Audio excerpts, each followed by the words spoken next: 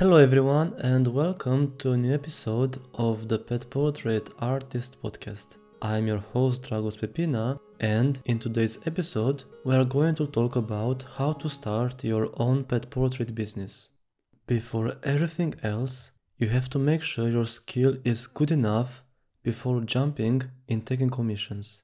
When you start taking commissions, your clients are going to expect the drawing to look as their pet as much as possible, that likeness being sometimes very difficult to obtain. You can start by practicing only the eyes, only the nose, only the mouth, and then start practicing all of those things by drawing the full head of the animal, including the eyes, the nose, and the ears, and the mouth also, and try to study the reference picture as good as possible to make sure you get all those intricate details in your drawing that makes the animal look like an individual and not like all the other dogs or cats from that breed. When I started out, I first made sure that if I get a commission, I know where to start and I know how to give a very good end result and hopefully reach my clients' expectations. Your skill doesn't have to be perfect to start taking commissions, but you should know at least some basics about proportions,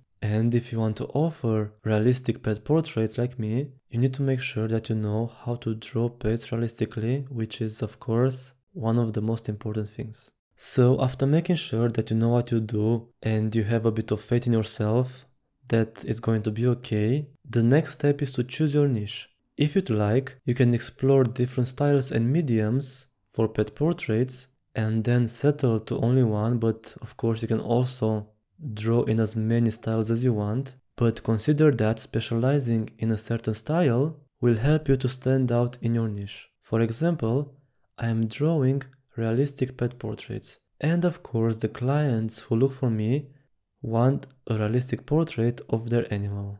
One of the benefits of offering more styles is that you can reach a broader audience and get in front of the eyes of much more people.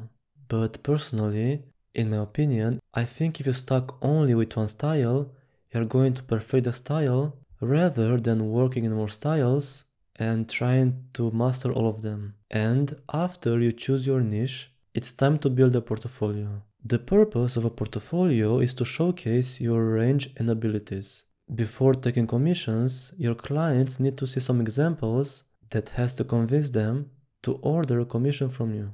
Without a portfolio, it's going to be very hard to convince people to book a commission because they have nothing to see and they don't know what style to expect from you. It would be like me opening a bakery now, but the shelves of my bakery are empty, so people don't know what to buy. That's the same with commissions. If they don't know what they get, they won't book a commission for sure. Nobody wants to risk getting something they are not going to like. You should also include various types of pets like cats, dogs, rabbits, birds, horses, and so on to reach a broader audience. Because the vast majority of the pets have fur, it's not that hard to draw different types of pets. For example, a rabbit has the same type of fur as a cat, so if you know how to draw the fur of a cat, you are going to know for sure how to draw a rabbit as well. The only difference is, of course, the proportions and the bone structure, but if you have a good sketch, you are going to nail it for sure. Then, clients need to know how much they have to pay, so it's time to set your prices. This is one of the most difficult things to do, and it was very difficult for me as well, because I had no idea how much to ask.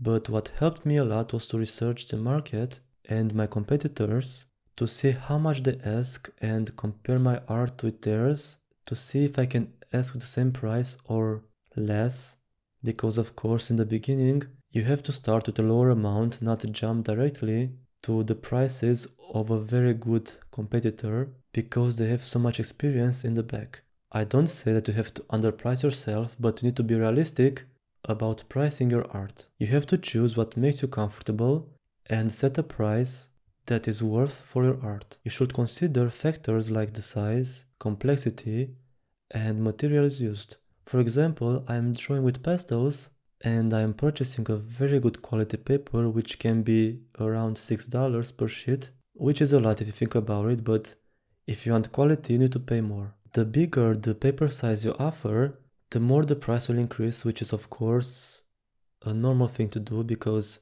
you have to draw bigger, you need to use more pencils, and you have to buy a bigger sheet as well. Some people calculate their prices also per square inch, but honestly for me this sounds very complicated, so I'd rather set my prices per sizes than per square inch, which makes it much more easier for me. You can choose which method is the easiest for you and start from there. After setting your prices, you have to make sure you take care of the legalities and the business structure. This was the hardest part for me when I started out because I had no idea how to do it, and the idea of paying taxes, it was terrifying because as a pet portrait artist, you don't have a fixed income every month, which can be very scary sometimes, and the thought of paying taxes, even if you don't have any profit, can scare you off, but you have to try it and do your best to get as many commissions as possible. Every country is different, so you have to look up what you have to do to make your business legal because you are going to offer a product and you have to ask your clients for an invoice, which should be legal and should contain your business name and also the VAT number. I know nothing about this, so it's better to talk to an accountant or do some research and figure it out in the end because it isn't that difficult, it's just a bit scary to be honest. After making sure your business is legal, it's time to make sure you have an online presence. A must-do as a pet portrait artist is to create a professional website with a portfolio, pricing, and contact informations. On this website, your clients should be able to see what you offer, your style, which sizes and what prices, and the way to contact you. A website should be as easy as possible to navigate and very simple for clients to contact you because if the website has a lot of pages and it's very complicated, people are going to give up and exit your website, and unfortunately, you're going to lose a client. That's why make sure that your website includes everything a client is looking for. Besides a website, you should definitely also have social media. Social media is amazing to showcase your work and engage with potential clients. As artists, this is the best time to be alive because we can promote our art for free on internet and reach people from all over the world without any effort. Of course, social media has also downsides, but I won't talk about this today because the focus of today's episode is how to start your own pet portrait business and not about social media. In my business, most of my clients come from Facebook and Instagram, which shows that social media really works. You need to make sure your posts are very appealing, and before taking a picture or a video, to keep in mind that the lighting needs to be on point, the quality of the picture has to be as well very good, and that is showcasing your work as good as possible. You don't have to own very good equipment. If you have a smartphone, that will do, but make sure that you take your photos in a very light room and also edit them afterwards because a picture will never be good enough from one take. Sometimes it needs some retouching afterwards. Now that you made a website and you can be found on social media, now it's time to think about how to reach your target audience and reach as many people as possible. It can be posting every week on Instagram or posting on Facebook groups or making ads on Facebook. There are a lot of ways you can promote yourself, but you need to sit down with yourself and write all of those things on paper and choose the best ones that are going to help your business the most. Besides marketing strategies, you should also think about networking. A great way to network is to attend local events or pet shows because there, all of those people are your potential clients. You can also share flyers in your city or bring them to vets or pet shops or dog trimmers and try to get them in as many places as possible. 2 years ago, I designed a flyer and ordered 1,000 of them, and in 2 weeks I shared all of them in my city, and it felt very good afterwards because I knew that the people in my village know about me, and if they ever need a portrait for their pet, they know where to find me. I also went to dog trimmers, cat and dogs hotels, literally everything has to do with pets in my village, and brought some flyers and some business cards. So try to make sure that your art is seen by as many people as possible to enhance your chances to get as many clients as possible.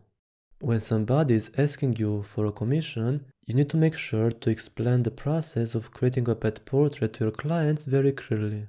Some people ask a lot of questions and have a lot of requirements, so you need to be ready to answer a lot of questions.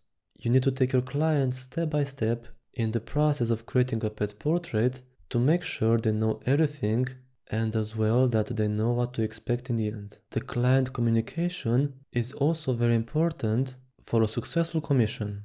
Get through all the details to your clients about their pet and what they have in mind for the portrait. Make sure you agree on the reference picture, on the size of the drawing, the color of the background, and as well make sure to ask them if they have some specific requirements that have to be added to the portrait. A personal advice as a seasoned pet portrait artist is not to accept a deposit until you make sure that the reference picture is usable and that you know everything that the client expects from you. As a pet portrait artist, quality and consistency plays also a very important role for a successful pet portrait business. It's very important to maintain a consistent level of quality across all of your work. What people see, that's what they want to get. So if you post a very realistic drawing of a dog, everyone that's going to reach out to you want as well, of course, a realistic pet portrait. So if you made once a drawing of a dog in colored pencils, for example, just to try out colored pencils, but deep down you only want to get commissions of pets in watercolor, don't post that drawing on social media because most probably you're going to get requests for pet portraits in colored pencils. So keep in mind that what you post, that's what clients are going to expect. To make sure you give your client a very high quality experience, you have to set realistic deadlines and communicate them to your clients very clearly. Always ask your clients if they need a drawing on a specific date and make sure that are going to be able to deliver the drawing at that specific date they want it. Nothing is worse than passing a deadline and getting messages from your clients asking when will the drawing be ready. You shouldn't hurry yourself and be realistic with yourself, and if you can't reach a deadline, just tell the client the truth and maybe they're going to be willing to delay it a bit. In most cases, they are willing to get a drawing a bit later because they really want a drawing from you, but sometimes if the drawing is for Christmas or for someone's birthday, they can do nothing about it because they can't change the Christmas date or that birthday date. You'll also have clients that don't have a specific date, which is the best scenario possible. As you are a legal business now, you should learn how to manage your finances. You must definitely keep track of income, expenses, and do your taxes. You can hire an accountant or use accounting softwares that can be found online and they are easy to use. But personally, I wasn't willing to invest all this time in learning how to use them, so I chose to hire an accountant to do all the hard work for me. Because I know nothing about finances and taxes, and it always terrified me when I thought about it. So I'd rather pay a bit more, but make sure that everything is being done well, than doing it myself and stressing about it all the time. You should do what's best for you, and of course in the beginning, hiring an accountant can be a big investment, but in the long run it's going to be worth it because if you make mistakes, especially when it comes to finances, you can lose a lot of money. Another important thing to keep in mind when you want to start your pet portrait commission is to offer the best customer service as possible. By doing that, you are going to build a good reputation and people are going to recommend you to other people, which is going to bring you new clients. The word of mouth is the best marketing strategy because if somebody recommends you to a friend, they can show your drawing you made for them so they have a real example, and if that customer also had a great customer experience, they are going to mention it for sure, which is a big plus to gain trust. If there are any problems with your clients, make sure you are staying professional and don't get angry or insult them because that won't fix anything. Some clients can be very difficult and can make you angry sometimes because they don't know what they want. but you should always be calm and try to help them to understand what they want from a pet portrait and advise them as good as you can. A difficult client is still a client, so we don't want to lose any kind of clients, because without any clients, we won't have a pet portrait business. What helps your business grow a lot is to ask a feedback from your clients. Encourage your clients to give you a picture of the pet next to the drawing you made for them, and as well to write a short text about the experience of working with you to share it on social media as a testimonial. I always do that. After I ship the drawing to the clients, I leave them a message asking them to give me a picture of the real dog next to my drawing, and also to tell me something about that pet that I can include in the description of the post. Most times people forget to do it, so that's why I always remind them when the drawing arrived to their house. I always provide a tracking number to my clients to track my drawings, and I also have an app that notifies me every time a drawing has arrived to its destination. So that's how I know the client got it and that it's time to send them a reminder. These are very important to show your potential clients that you really can catch the personality of the animal, and also they're going to see what they can expect from you. After you've become more experienced with your pet portrait business, you should consider to try to scale your pet portrait business. For example, when I started out, I only offered commissions, but over time, I started to teach people how to draw pets. I opened a YouTube channel, and I also launched this podcast. There are a lot of opportunities for growth and expansion. You just need to look for them. As taking commissions is an active income, you should also consider looking into passive incomes like YouTube, for example. These two are some great ways to make your pet business a very successful one, because passive income is going to bring you money even when you sleep. For example, in my case, my YouTube channel is a passive income, and I just have to film the video and do all the production, post it, and then just let the algorithm do its thing and make money. A lot of pet portrait artists also have a Patreon, which is a website where you can teach other people and they pay a small amount monthly, so it is a subscription-based website. But I totally understand that when you start out your pet portrait business, all you want to do is to draw pets, and we've all been there. You don't have to hurry, and just take your time, and when you feel the time is right, you can take on other challenges, but for now, if you feel comfortable only drawing pets, just do that. It's as simple as this. Because we all have only 24 hours in a day, you must definitely learn how to manage your time. Develop efficient workflows to manage your time effectively. As a pet portrait artist, you work from home, and the distractions are going to be everywhere. If you're going to fall into the trap of checking your phone every 10 minutes, and you're going to lose a lot of important time. The best way not to procrastinate is to make sure that all the possible distractions aren't surrounding you, so you can get as much drawing time as possible. I'm doing this for so long now, and I still feel tempted to check my phone every time, so to avoid that, I just put it somewhere far away from my drawing area. I also have some very good headphones and listen to podcasts or music while drawing, so I won't be distracted by all the sounds around me, and that also helps me to relax and be very productive. You should also set boundaries to prevent burnout. Don't overwork yourself, set some drawing time every day, but don't work starting from morning all the way until midnight, because this is not a healthy way to run your pet portrait business.